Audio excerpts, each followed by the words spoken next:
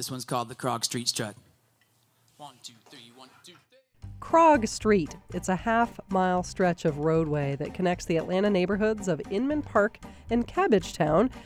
Listener Robin Hallberg asked us to research its history. I'm Ricky Bevington for 88.5 GPB Atlanta. For such a tiny road, there's a lot going on Krog Street.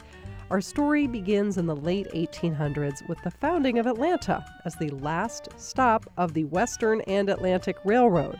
It quickly attracted rail workers and engineers, including a man named Frederick Krog, who lived close to where Krog Street is today and for whom the area is named. Krog Street Market used to be a factory that produced cast iron cooking ranges for over a century. In 2004, the factory and the surrounding area were redeveloped into a mixed-use space for offices and shops, and 8 years later, Krog Street Market began development.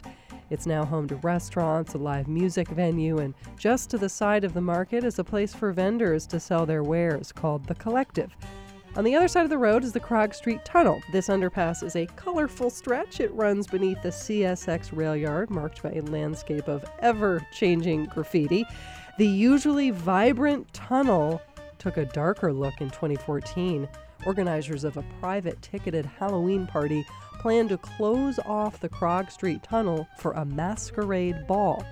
The move upset some artists. They saw the event as a way for the masquerade's organizers to profit off of their art. Some of the artists even decided to paint over their art, as WSB reported. It's drab as you drive through the Krog Tunnel in southeast Atlanta. Gray protest paint masks the riot of colorful street art that makes this spot a landmark. By us whitewashing it ourselves, we're saying, I would rather see it destroyed than see you make money off of what we do.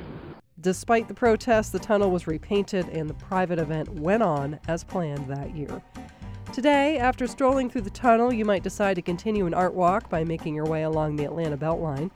Its east side trail runs close to Krog and is marked by works like a sun sculpture made up of forks, knives, and spoons, the work of artist Andrew Yiff. I'm Ricky Bevington for 88.5 GPB Atlanta.